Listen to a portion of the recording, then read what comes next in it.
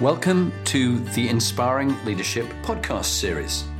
This is aimed for you aspiring leaders, whatever level you're at, whether you're beginning out in your careers as managers and leaders, whether you're in middle ranking roles, or whether you're CEOs and chairmen of boards. There's always something we can all learn. And it's particularly the skills, stories, tips and techniques that you can pass on to those you lead and your teams. Hi, I'm Manley Hopkinson. What do I do for a living? All sorts of different and exciting things. I'm a speaker, I'm a catalyst on cultural change, founder of the Compassion Leadership Academy. I skippered in a race around the world, which was a profound moment in my life, and I'm sure I'll have an opportunity to share stories of that later on as well. I did a race to the magnetic North Pole. Both these incredible adventures taught me a couple of amazing things. One is I love big adventures and I've got to do more.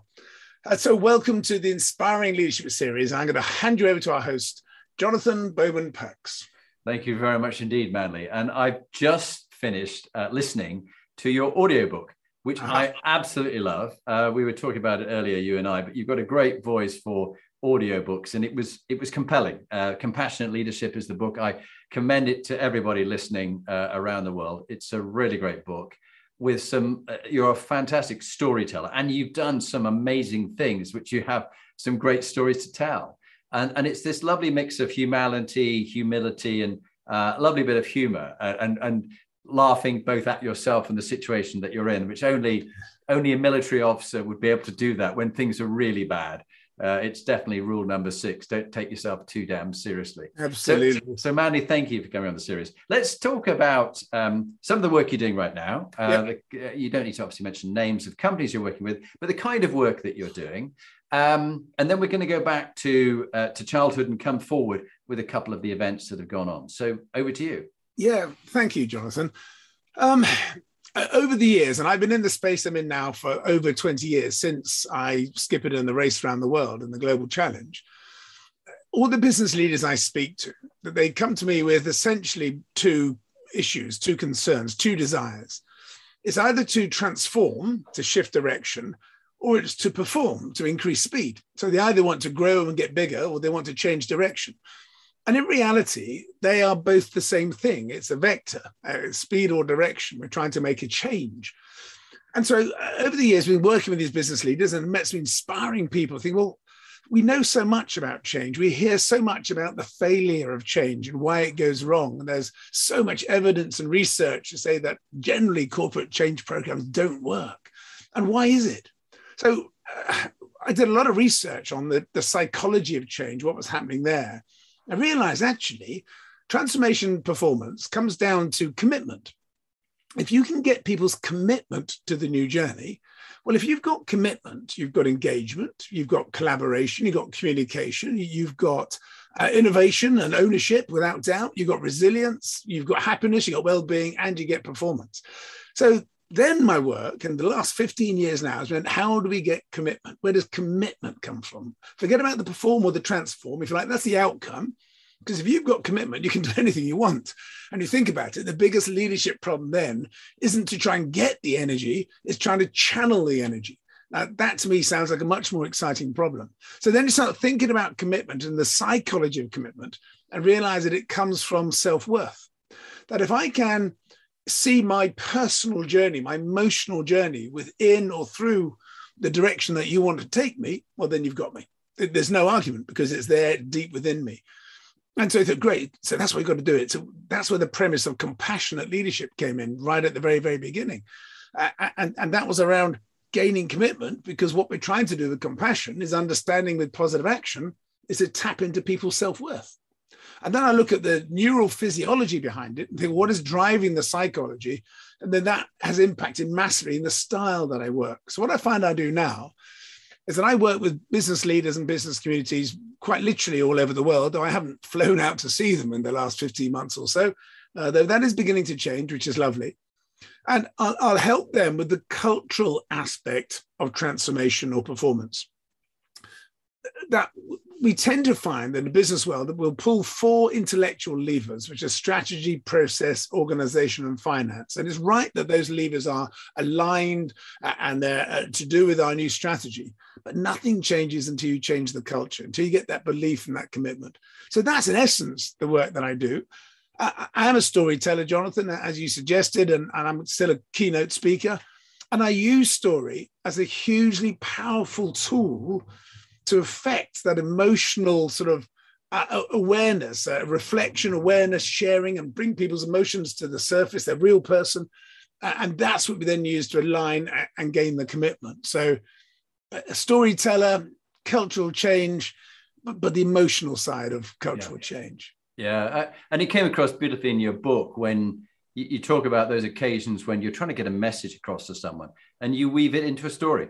Yeah. It's almost like a story with almost like a message behind it that people get it. Yeah, I mean, we used to share wisdom that way. You think about it, all the religious teachings of the world use parables. Yeah, and then there are fables, Aesop's, many others, and there are all the various stories that your grandmother used to tell you, and this sort of stuff. And even in Aboriginal culture, they share wisdom through song, and you can actually navigate through Australia by song. So, by having a story, by having it, I can tell you something what you should or shouldn't do, but that doesn't attach in your brain. And this is about understanding how our brain works. Yeah. And our brain works because if I'm telling you a story, then whatever emotions happening within my brain, what activities have my brain will mirror in yours. Yeah. If it's an emotional story, those emotions will kick off in you. If it's a story which may involve movement and other senses, like all stories do, well, those parts of your brain will kick off too. And it's like you walk down the street and you smell baking bread, and so an image of your grandmother comes up in your mind. Well, that's the power of the brain. That's the power of the story. That's the power of this relating these different concepts together. Now, and I love it as well because stories are exciting. Yeah, they're fun. And I'm just like you. I absolutely love stories. And there's an audiobook I listened to recently called Life is in the Transitions. It's not necessarily you need to read it, but the gist of it was this chap went around collecting stories of people and it often found that actually the bits that they tended to think they need to leave out was when things were going well and then suddenly big transition, change happened, even people had a drama and then life carried on differently. But they sort of try to miss that bit. No. That bit is the most interesting bit. Is the bit. You know, in the case with you, the Hurricane Michael. Let's talk about that bit because that was the most dramatic. So let's talk about your story. So take us back to Manly as the young man. Sort of how did you grow up? Who influenced you? What 2 or 3 events happened that make you the leader you are today? Gosh, well, I think I was very fortunate, actually. I come from a very loving family. I've got 2 brothers and a sister. I'm the third of 4. My father was Navy, so I don't come from anywhere because every 2.5 years we moved.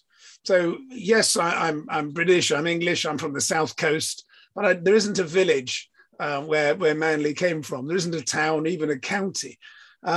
So that has impacted me enormously in the sense that I find it hard to settle, but I don't find that in a negative concept because I look at it in an exciting way that I'm always looking for the next element, the next part.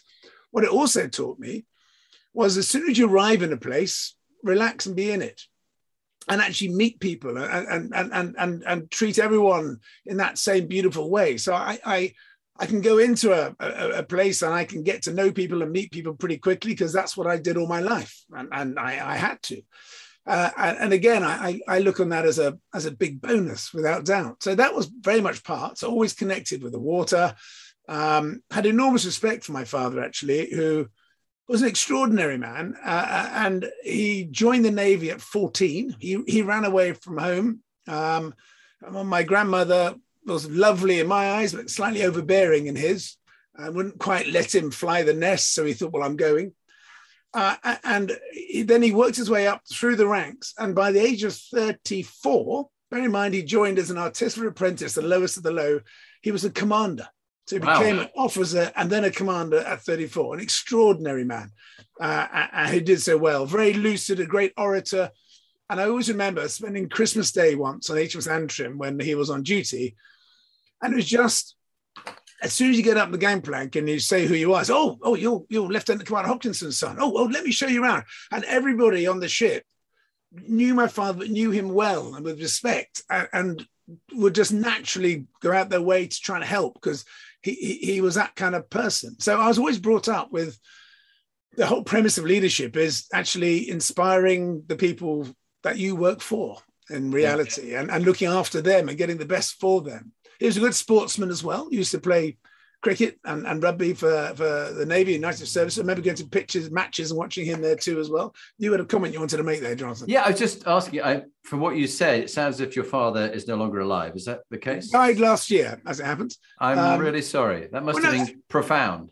Well, yes, it was. But you know what? It's a funny old thing. And I don't want to sound, people may think, oh man, he's a bit harsh. But he died at 86, having had a really full life and being fit and healthy all his life, a short illness, and then died in his sleep. Now, I'll take that.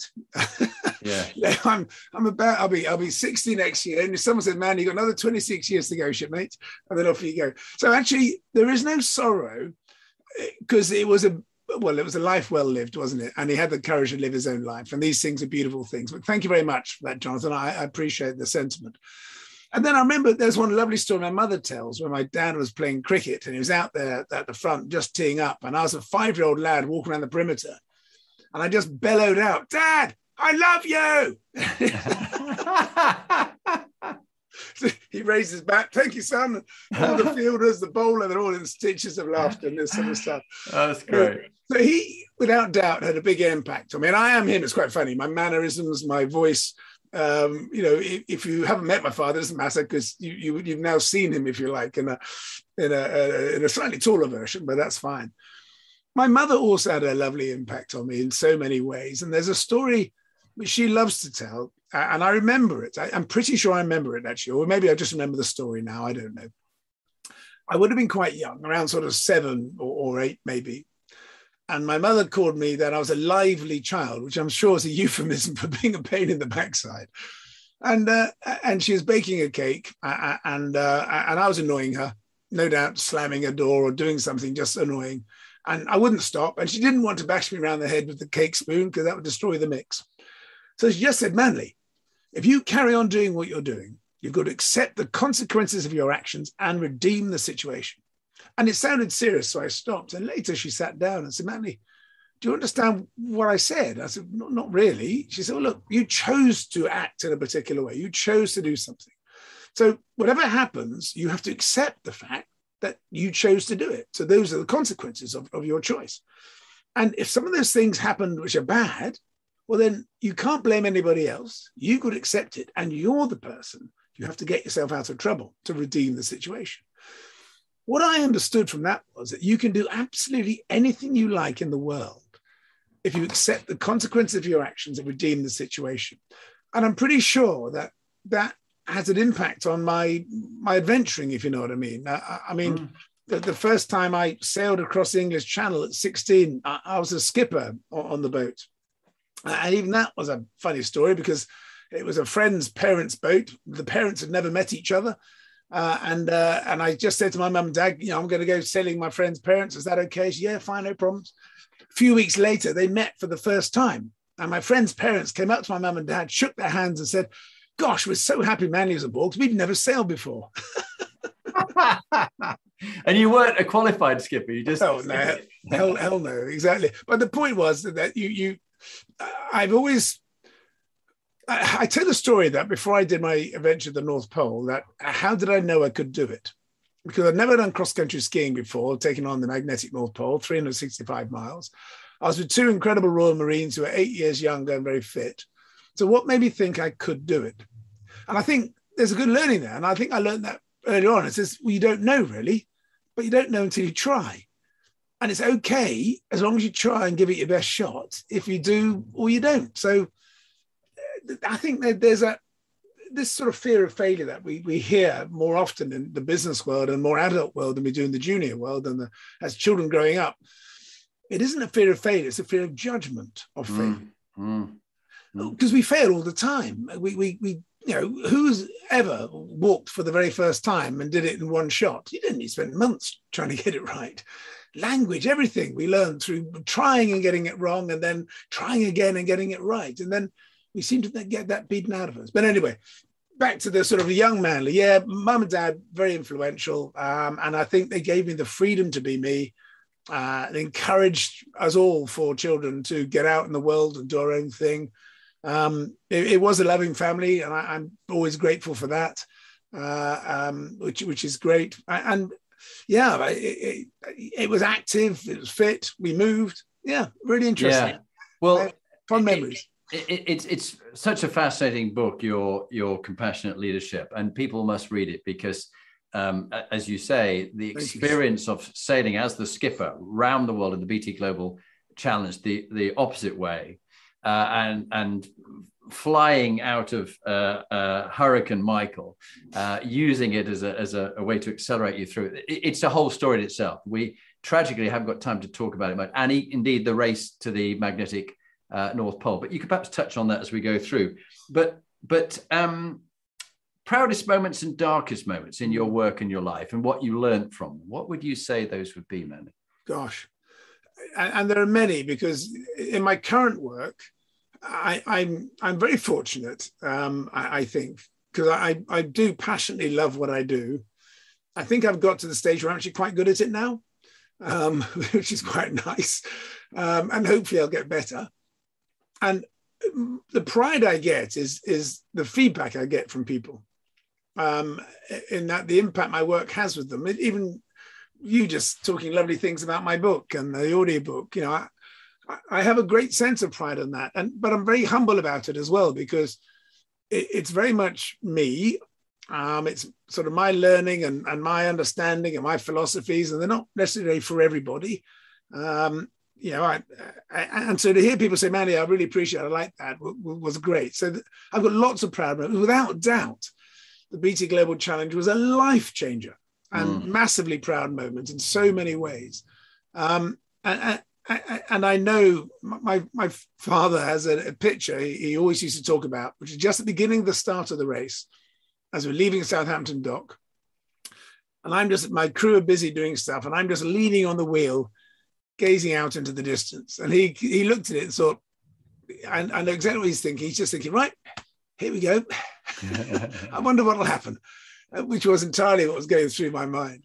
Yeah. So all those moments I'm hugely proud of. I'm proud of my children too. I've got a son and a daughter, Frey and Arabella, who will be 19 and 17 in a week and 2 weeks' time, getting out into the world. I think they're lovely people. They're still normal humans and kids, and obviously get stuff wrong. No one's perfect.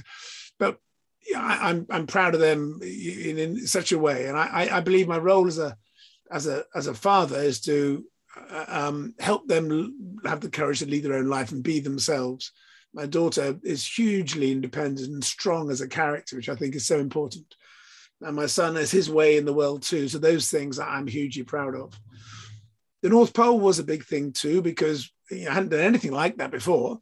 Two people who, two ex-Royal Marines, both chest covered in medals, 8 years younger, both fitter, both stronger. And I think one of the best compliments I ever got, bearing in mind I got quite close to joining the Marines myself. I was going to transfer from the Navy, and I did the potential officers course at Lympstone and passed that. At the same time, I got a letter from Lympstone saying, come and join us in South Devon. I got a letter from Hong Kong saying, come to Hong Kong Police in South China. So South China, South Devon, I did the China route. But after the race to the North Pole, one of the best compliments I ever got, and I remember this deeply, was one of the chaps saying, Manly, you would have made a good Marine. Oh, lovely. What a compliment. Yeah, they don't give that lightly. They do not give that lightly. No, they don't. Whether it's yeah, exactly. So those are really proud moments. And it's a funny thing with pride, isn't it? Because pride's a good thing, but you've got to be careful with it too. Because you need humility with it. So, when people say, Manly, well done, I enjoyed that, or the Hurricane Michael, you kept me alive, we did great stuff, we enjoyed that. You have to say, yeah, thank you, I appreciate that, and I appreciate where it comes from, but you've got to keep your feet on the ground too, and recognize that life's a journey, it's always learning. darkest moments, I have quite a sort of funny old filter in my head, really, that everything's great. And that I potentially, but then, the back end of Hong Kong was tough for me. I left the Hong Kong police, but then stayed in Hong Kong and set up a boat building marine servicing company, Manly Marine, which transliterated as Manly, which means 10,000 miles. So it's quite a good name. But unfortunately, I had a slight issue with a couple of triads, and it all got a bit pressured and stuff. And a big boat owner came in and stopped paying me, so there's a bit of pressure there. My first wife at the time was really struggling with the whole situation, and we had to do a bit of a runner and ended up in divorce and all sorts of stuff. And you could argue that those are sort of dark moments, but even now I don't remember them as such. I remember them as being tricky and tough, but great learning.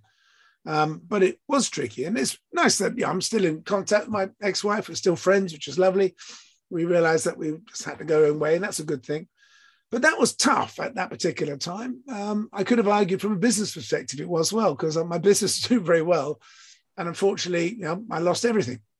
But then you start again. So I ended up in Papua New Guinea and then ended up rejoining the Navy for the first Gulf War. So these things happen, and all for a reason. Wow. And I wouldn't have been here now had I not done that. I wouldn't have had the opportunity to sail around the world had I not done that rejoin. There's so many, I love this sort of principle, whether it's the sliding doors, but each decision you make or don't make shuts down a complete universe and opens up another one. And so rather than dwelling on a universe that didn't happen, just get on with the one that is happening. Yeah. To me, seems to make much more sense. Very, very wise. Very wise. Yeah. I love that as a bit. Sorry, I interrupted you. No, that's all right. Because I'm just saying, even the tough moments, by definition, are opportunities, aren't they? They're opportunities to learn. It may not have been a choice. I had chosen that route, but you know what? Who says you always make the right choices anyway?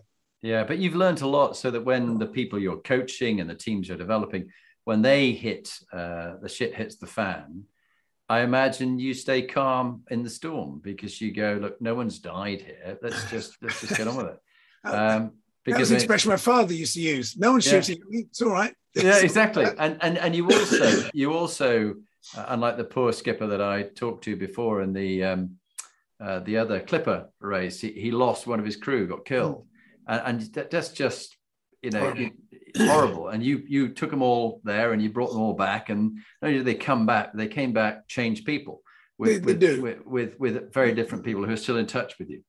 Let's think about advice. Now you've learned, and you and I are the same age. Now we've learned all these things. If you went back and met the 16-year-old Manly who was there, he was already full of daring do and glory, sailing across the channel. But what bit of advice would you say to him? Hey, this really matters, but don't worry about that. What would, if you could revisit yourself and give a bit of wisdom, what would you say? Without doubt, I missed out on some opportunities. and I think I matured quite late, even if I have now, I don't know. And I matured, I don't mean necessarily physically, I mean mentally, and taking responsibility and this sort of stuff. I think I was very immature. I didn't really make the most of my first time in the Navy. I think I was a bit of a, when I look at my reports, and they always said Hopkinson could do better, but also said that he wasn't taking it seriously enough, and funny, jocular, humorous, fair enough, but it's all right. But I think there are opportunities without doubt that I missed. I think I got distracted by the more immediate and the more sort of hedonistic demands.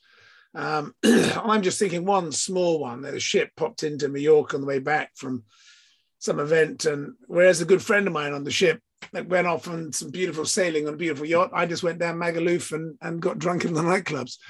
And I thought, actually, that was a missed opportunity, because later on, I was a professional sailor, I got there, but you don't know.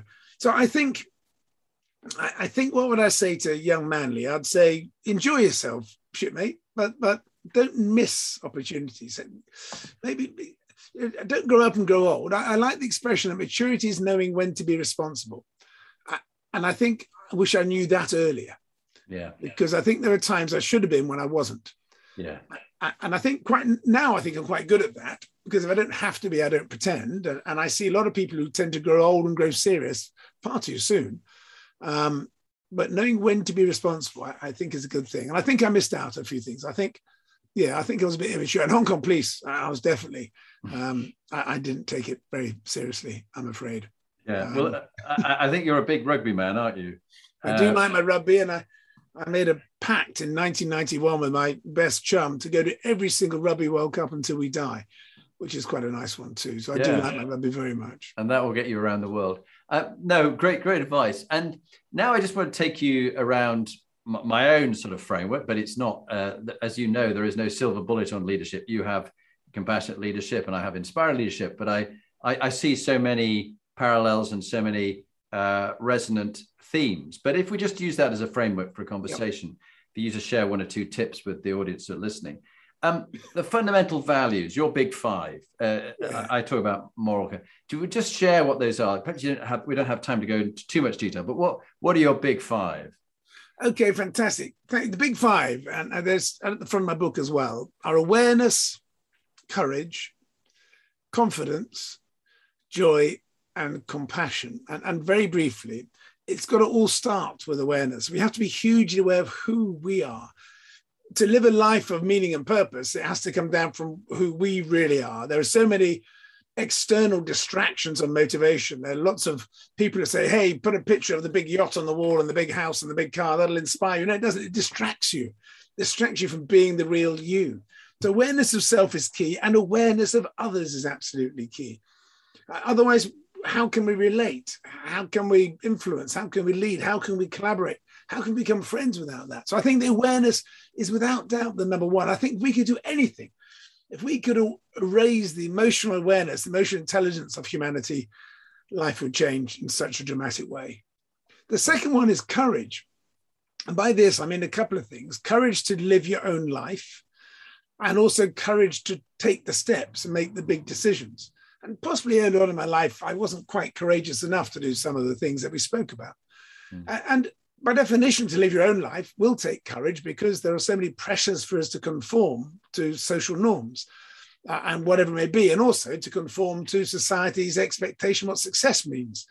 You know, how can we be successful if you don't have a big car? Well, I don't want one. Thank you. So awareness and courage. Confidence is to believe in yourself. To believe in yourself, you can make it work. And to believe in others too, to believe in your colleagues and this sort of stuff. Now, sometimes you might argue that my confidence was misplaced, but you know what? It doesn't matter. I'm always going to start with confidence and give it a best shot, and make sure that it never becomes arrogance too. The joy, you've got to enjoy the journey. I talk about this with life as well, because you think about it, the destination for life is death. That doesn't sound like fun to me. And I think we get distracted by the destination.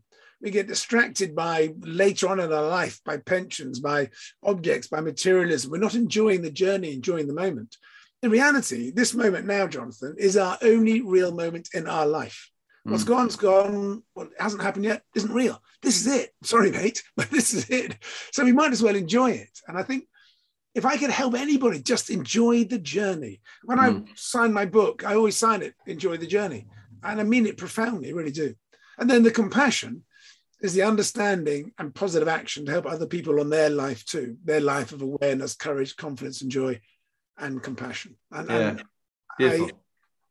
they came to me over many years. It wasn't a light bulb moment per se, but it was a realization of people asking me, Manly, what's important to you and how do you work and where does your work take you? And the two are the same. That is my work and it's me. And I think it's lovely the way you put meaning around them.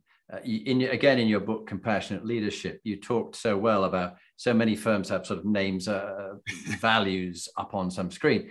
But you, particularly with your crew as the skipper, wanted to make it meaningful in little sayings and words. And I found that very, very powerful. And you will be really great for so many teams who need that. They're just wandering around aimlessly. And very, very briefly on that, even with the concepts of that with the crew, I didn't make the rules. No, because I made the rules and I've got to police the rules. So we work together to create how we're going to work together. And that was my encouragement to business leaders is don't lock yourself in a small room with an elite and say how it's going to be. Engage everybody. Yeah. And how are you? Because remember what we said earlier, that if I know who I am and I can align who I am with where I am, what I'm doing, that's my commitment. Yeah. You know, Yeah.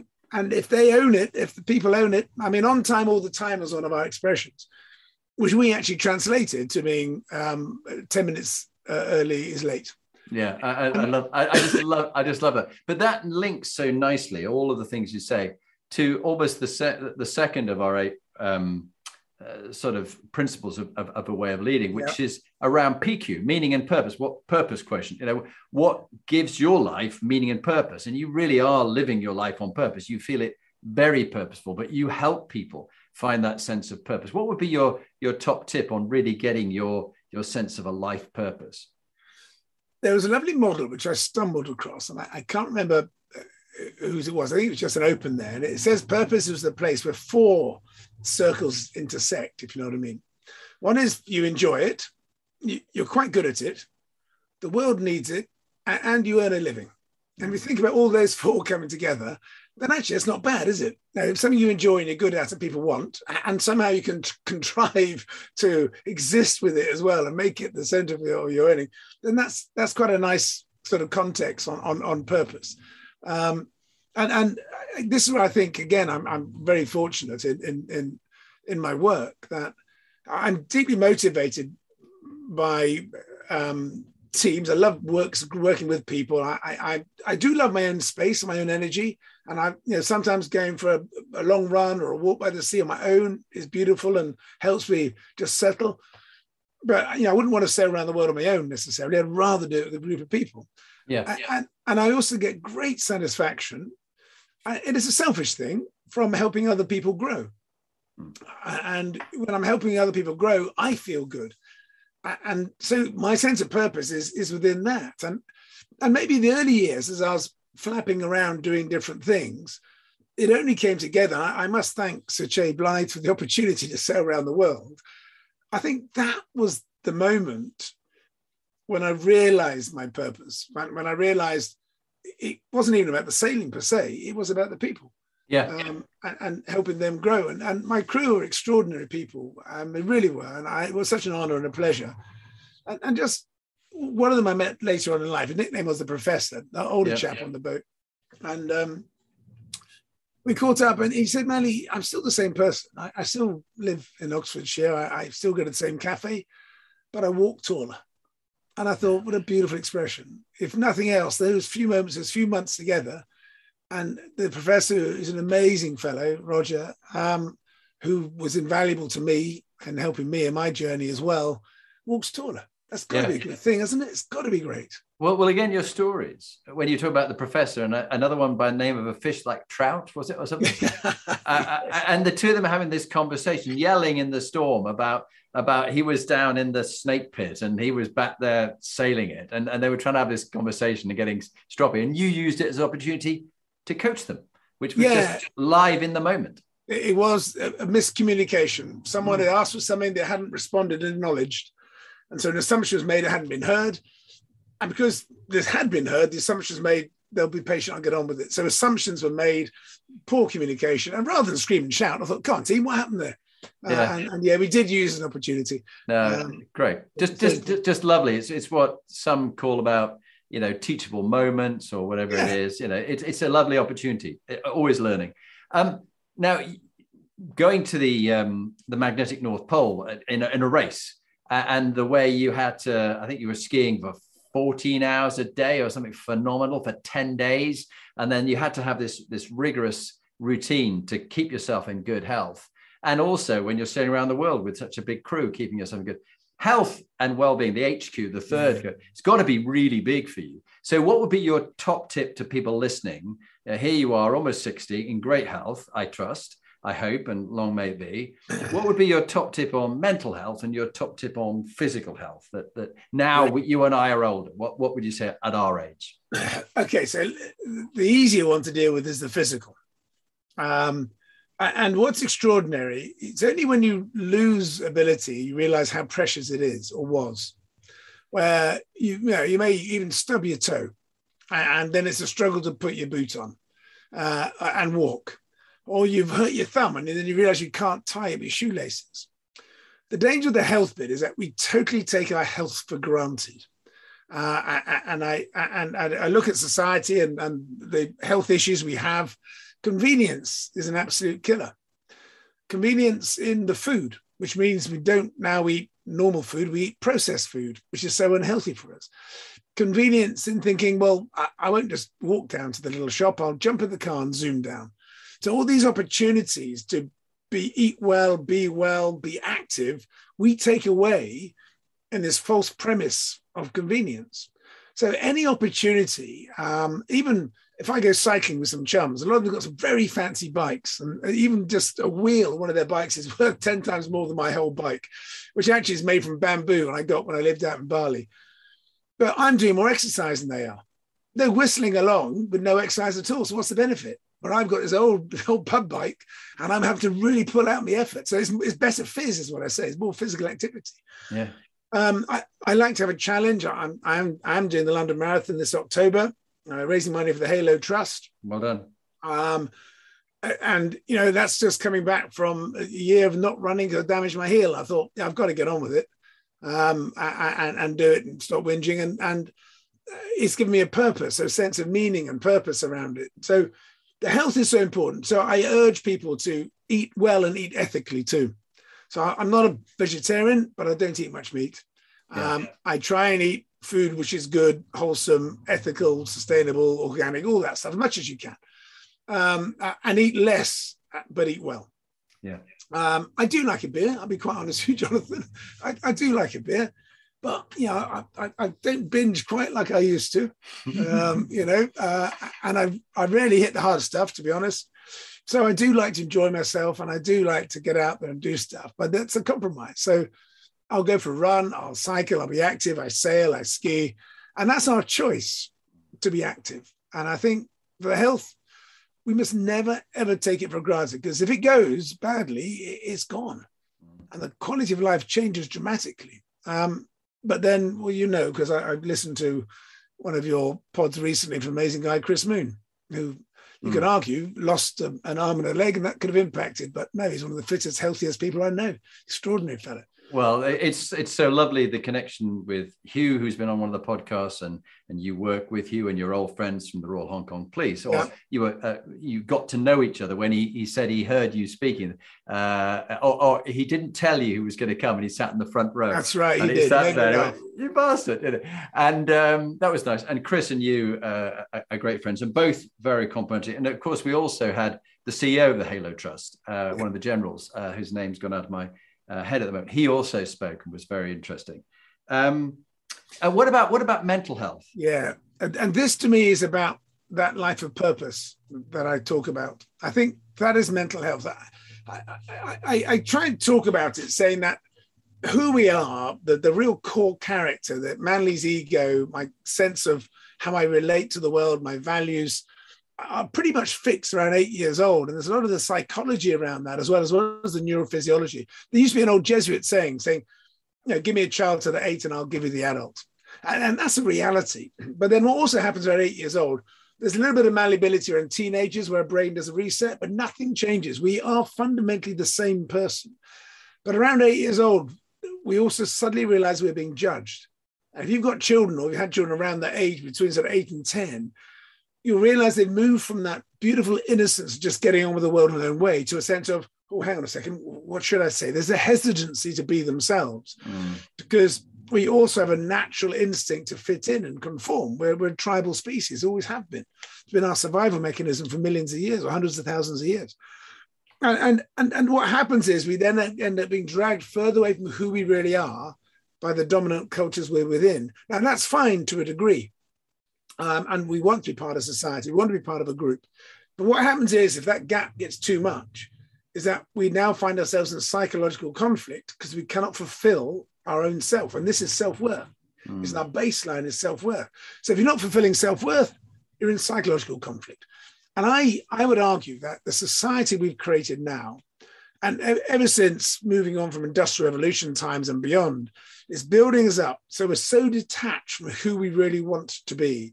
And that explains all the road rage and anger we see, the social media trolling, which is grotesque, what happens in the language there. Well, there's a general unhappiness and dissatisfaction. Even, when you beep and swear in your car and things like this. And mental health comes from a place of self-worth. So understanding yourself first is absolutely key, what's important to you, and then having the courage to live that. There's an amazing Australian lady called Bronnie Ware, who was a palliative care nurse. And she wrote a blog, which then a brilliant book called The 5 Regrets of the Dying. And as she was holding that, it impacts my work and has impacted my work a great deal. And as she held the hands of people in the last few months of life, no matter their social structure or where they came from, or even their age, old ones and young ones alike, there was the same conversation, which turned around to regrets. And the biggest regret was, I wish I'd had the courage to live my own life. Second biggest regrets, I wish I spent more time with my friends and family. And the third, I wish I hadn't worked so hard. There are others too. And I think mental health is one of self-worth. I think it's being you. And I think the society we created is so broken in so many ways, with such inequity and such anger and lack of compassion. And compassion is understanding with positive action. I use the Dalai Lama's description of it. Obviously, I paraphrase. And I think that's it. I think mental health then comes from understanding self and trying to live as closely as you can to who you are, recognizing there's a compromise. I can't be there, 8-year-old Manly. I've got responsibilities I need to do, but I can be close enough that, and psychologists reckon that if there's a 2/3 overlap between who you are and how you're acting and what you're doing, then that psychology is a nice place to be. Yeah. And that to me is it, Jonathan. It's so important. So agree. Everything you say resonates very strongly from my experience and what I've learned. And in all my work, what I actually do is help people tap into that. So I help people recognize and rediscover their 8-year-old self. And that's why I use the power of metaphor and story to do it. It's beautiful. And then bring it to the surface and share it with their colleagues. And what you find is that the synergies are deep and exquisite, and the differences are inspiring. I was recently asked to write an article about how do you bring diverse teams together. And my premise was there's no such thing as a non-diverse team. So rather than focus on the color and creed and the external social layers, let's get down to the humanity. Because when you get down to the humanity, you strip away the layers of the onion and get down to the core. We're all here to connect and create and grow. And our synergies are beautiful. And I've run this particular exercise using the story all over the world, from Japanese industrialists to Saudi royal families and Mexican oil workers and American corporate leaders and the Italian farmers. And the same words come out every single time. And so if we can tap into our humanity, we're in a different place. It links and it works. Yeah, which is really, in some ways, I was going to talk about the next thing, which is EQ, emotional and social intelligence, which you've talked about the importance of self-awareness and awareness of other. You talk about you, me, and us. And I do find this ability to understand and be self-aware, but then manage your emotions and understand others and manage the situation and understand the wider environment. And you talk about people, profit, and planet. Right? It's lovely seeing a leader who really gets planet. You've been ahead of the power curve for a long time by saying we mustn't forget the planet. Now they're going, oh my God, there's a problem with the planet. I go, oh really? Surprise! Wow. I've been sailing around it and noticing it. I've been through gallons of plastic floating on the oceans. What would be your top tip when you've got a leadership team or individuals you're coaching, either the teams or the individuals, or probably both, where there's a high level of IQ, they're clever people, but they really have not got much emotional and social. If there's one thing that you find makes them develop that better, what have you used? And you're quite right. The danger is that the EQ sort of gets beaten out of us. Big boys don't cry and all that sort of malarkey. And we're not meant to express it. It's also personal. So as we go through the corporate world, and I would argue the last 15, 20 odd years plus has been hugely aggressive developments within it. We only focus on the I side of life, the IQ side. We don't focus on the EQ. I do see a shift, without doubt, Jonathan, happening as we move into greater sense of awareness of self and relationship and this sort of side. And it comes down to that awareness again. I mean, I work with business leaders. We use this metaphor and the story to accelerate the reflection and sharing in a safe space. And once you've done that, you see the light bulbs go on. People go, because very briefly, and I recognize with time that if I'm telling you a deep story and I've got images and videos behind me and we're off to sail around the world and there's a video of it, your brain is connected at a conscious level and at a subconscious level. At a subconscious level, everything is involved. Your amygdala deep in your brain is filtering it all, putting it all around the brain, sharing it in. And then if I stop and ask you 3 questions, so I'm going to say, you're no longer the leaders, you're with me on this journey. And then people respond in the journey. So they respond in the story, which is an incredible metaphor. And then we share in the story because it's safe. And it's, hey, it's just sharing the world, I can share.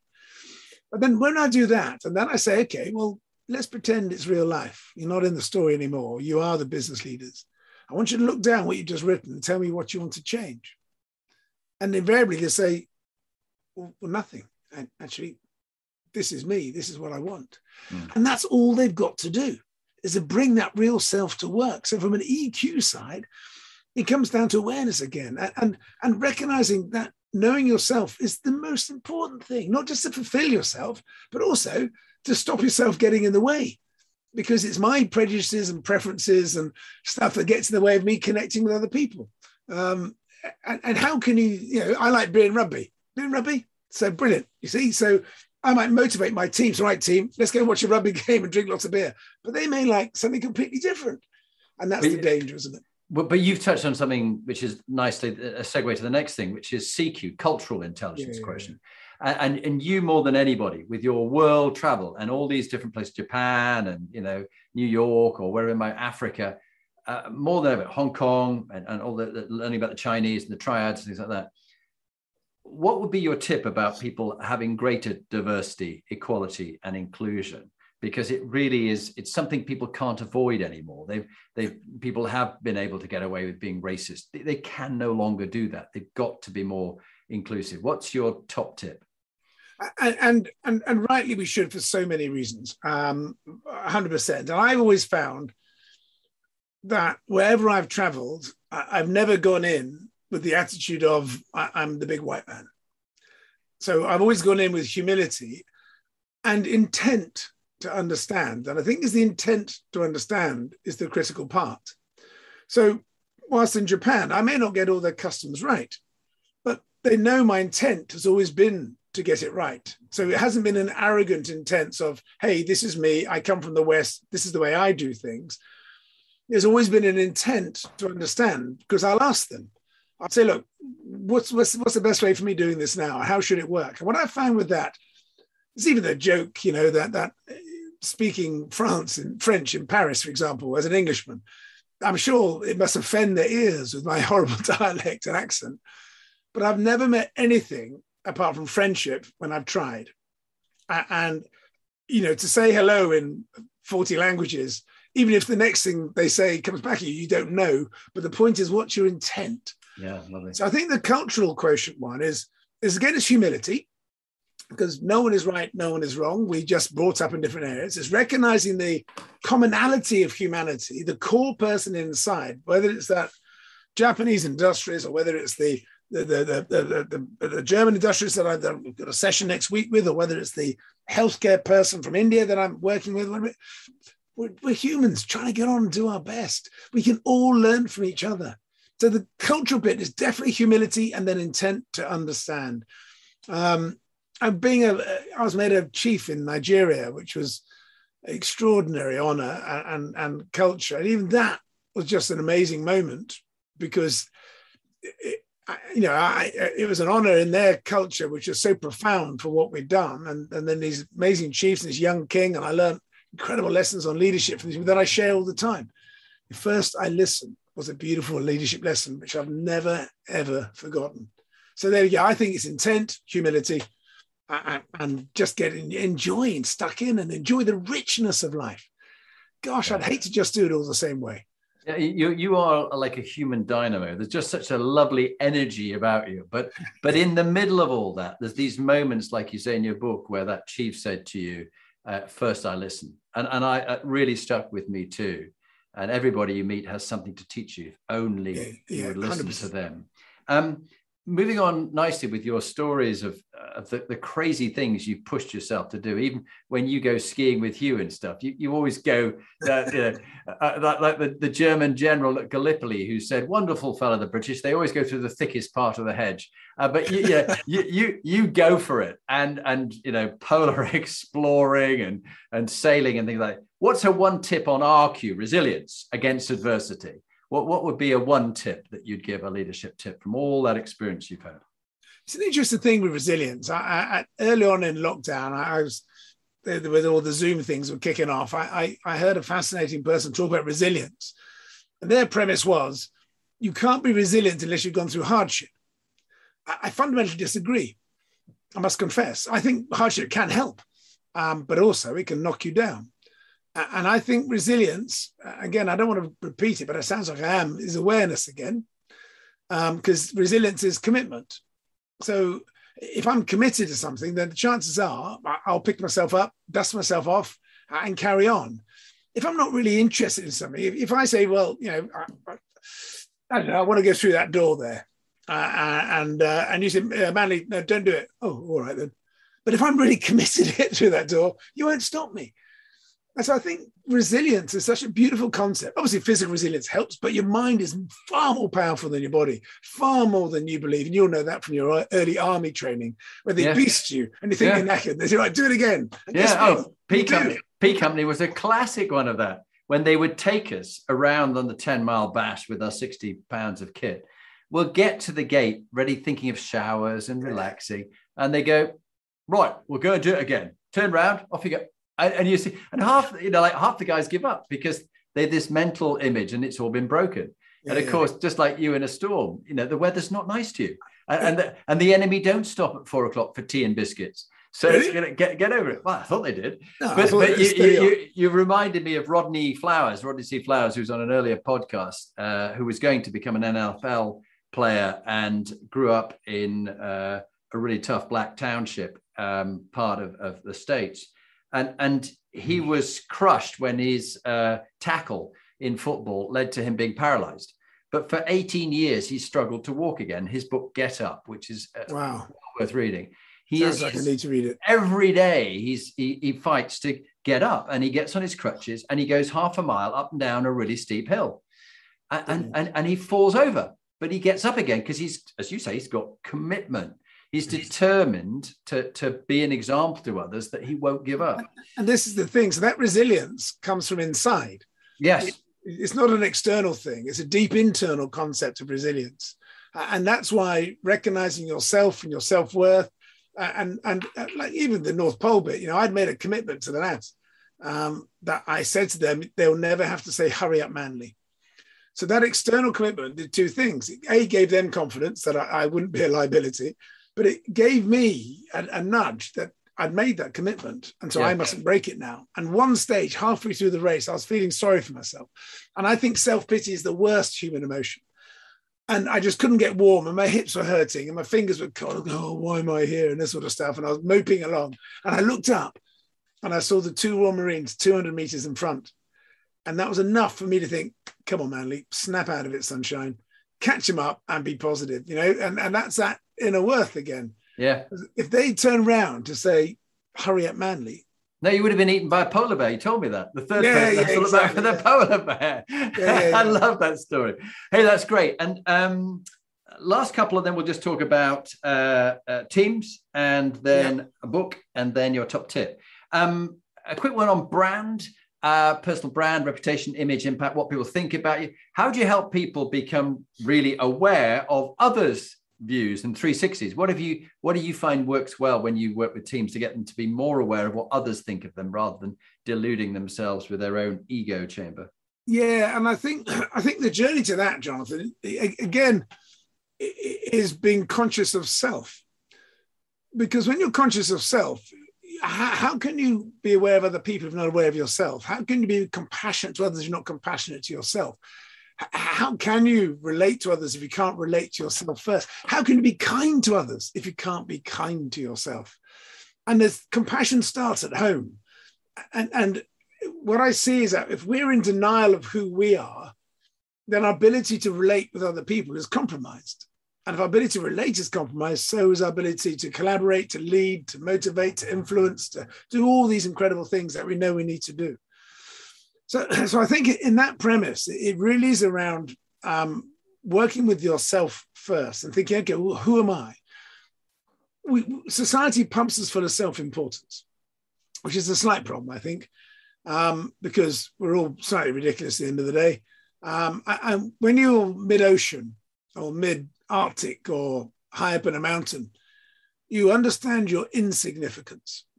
And there's a lovely expression I use which says the graveyard is full of indispensable people. And we kind of think we're indispensable, but actually we're not. Because even if I put my clogs now, right, there'll be a few unhappy people for a couple of weeks and then the world will carry on. Nothing will change. And I wouldn't want them to be unhappy for much longer than that either necessarily. So I think the bit to relate to other people is being truly humble yourself and not being carried away with your ego. Enjoy the skills you have, enjoy the influence you have, enjoy who you are, but be cognizant and kind with yourself, because then that'll help you with others too. There's a lovely expression which is so true, and I've lived it, is that if you're in trouble, you're struggling, well, go and help somebody else, because then you'll feel better. Yeah. And I think that's the premise. I think it's that desire, that intent to help others and grow and not get caught up in yourself all the time. Brilliant. Not taking yourself too seriously. Exactly. No, I love that one. Okay, thank you for that. And then after brand, legacy. When you die, and people aren't too sad for 2 weeks after that, I hope they move on. What would you like your legacy to be? What would you like them to say in a sentence about Manly? Well, I think they'll say he definitely lived life to the full. And they'll say he lived a life of purpose. I hope they say that too. And when I discovered through all the work and the people I met, and when I say I met incredible people, Jonathan, I don't just mean the thought leaders, I just mean people. And I've learned from, every single person I meet. My kids have been the best teachers I've ever had. I've learned so much. I think if my legacy is tied up with compassion, I'll be happy. I was very, very, very honored and privileged. Even the Dalai Lama commended me my work on compassion. And I think that's it. We've got to be compassionate to ourselves, to each other, to the planet, understanding with positive action. I challenge business leaders, understanding positive action. And someone sit in the audience with these non-disposable coffee cups. I say, we understand that that's not good, but we still choose to do it through convenience. So now, that's not just not compassionate. That is actively being discompassionate. We're ignoring a knowledge just for our own benefit, short term. If you can't sit down for that coffee, or you don't bring your reusable cup, don't do it. That's just a small example, but I really believe compassion. If there's compassion, I won't have a gravestone anyway, because I won't be lobbed in the sea and feed the crabs. But if somewhere compassion may be writ large, then I'll be happy. Yeah, large. Team large. And final question before we do the 2-minute top tip, and that would be a book on leadership. That apart from that excellent book, Compassionate Leadership, written by your good self, which I recommend to everybody, what would be another book that you've read recently that you go, great book, that's a really profound one, read that? I actually do read a lot. I don't read sort of management self-help books. I read all sorts of different books. I'm influenced a lot with sort of a lot of Buddhist sort of principles. I'm not a Buddhist. Have you found a good book on that area? Yeah, well, a couple from the Dalai Lama, and he writes well, and obviously with people, which is great. And there's a lovely one about the West. See, this is a beautiful book, right? This one here. The Book of Joy, the teachings of the Dalai Lama and Desmond Tutu. Oh, lovely. Yeah. I've had the pleasure of having dinner with Desmond Tutu, and that was an honor. I haven't met the Dalai Lama yet. I would love to, nothing greater pleasure. But in that principle, the Book of Joy, and they're two phenomenal people who have gone through extraordinary amounts of their own right, who think deeply about stuff, but they're also hard hitters, not soft people. No. And they never chose to take the easy line. I mean, Desmond Tutu, an extraordinary fellow. So this book is one that I bend over and look a great deal. Right. A book which has had a profound impact on my work is Daniel Kahneman's Think Fast, Think Slow book. Yeah. And understanding more about the way our brain works. Because if we can understand how the brain works, that's how it impacts the psychology, that impacts the behavior, and then off we go. Yeah. And there are two that stand out for me. Yeah, no, Kahneman, I would agree with. Okay, thank you for that, Manny. Outstanding. Sadly, our time's come to an end, but we'll end with the 2-minute top tip. So if you kindly, once again, introduce yourself and in a nutshell, the work you do now, and then leave them with your best top tip for them. Super. I'm Manly Hopkinson, the founder of the Compassionate Leadership Academy. I have the joy and pleasure of working with business leaders all over the world and community leaders too. My top tip is to have the courage to be you. Firmly have that. Don't get distracted by external stimulus. Don't get distracted by false premise of what motivation or achievement might be, but have that awareness and courage to be yourself and live your own life. Manly, thank you very much indeed. You really do live the values that you espouse. And I've found not only reading your book or listening to your book, but also talking today and on other occasions to be utterly inspiring. And I recommend people reach out and get help from you. So thank you once again. Jonathan, thanks a lot. Lovely to meet you. Lovely to talk. Keep well. Bye now. So now you've heard from one of the inspiring leaders that I've interviewed, what are you going to do next? If you want to get some more free material, go to my website, jonathanperks.com, or follow me on LinkedIn, Jonathan Bowman Perks. And there you can get access to my books, Inspiring Leadership and Top Tips for Inspiring Leaders. But if you want to actually do something about being a leader and constantly improving your game, raising your performance, get in touch with me about coaching you or one of your team that you want to raise the game for them. It's got to be people who want to be good to great, not people who you're trying to fire. And if you're looking for a motivational speaker, get in touch. Or if you want me to work with your team coach, I would be delighted to help you.